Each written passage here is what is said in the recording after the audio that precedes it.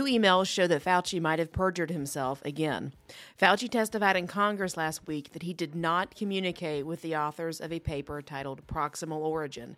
It posited the natural origin bat-to-human theory of the virus. 4 of the 5 authors participated in a teleconference with Fauci on February 1st, 2020. Fauci organized the meeting after reports surfaced linking COVID-19 to the Wuhan Institute of Virology.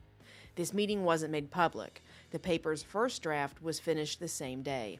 At least 3 of the authors told Fauci in emails and during the teleconference that they were 60 to 80% sure that COVID came from the Wuhan Institute. Previous emails had already proved that the authors' public and private views were different, and it looks like Fauci might have caused that difference. 3 of the authors received a significant increase in funding since the paper's publication.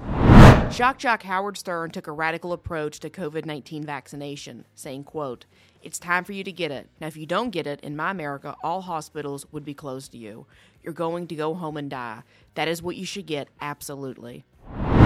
Finally, Biden issued an executive order that raises the minimum wage for federal employees to $15 an hour.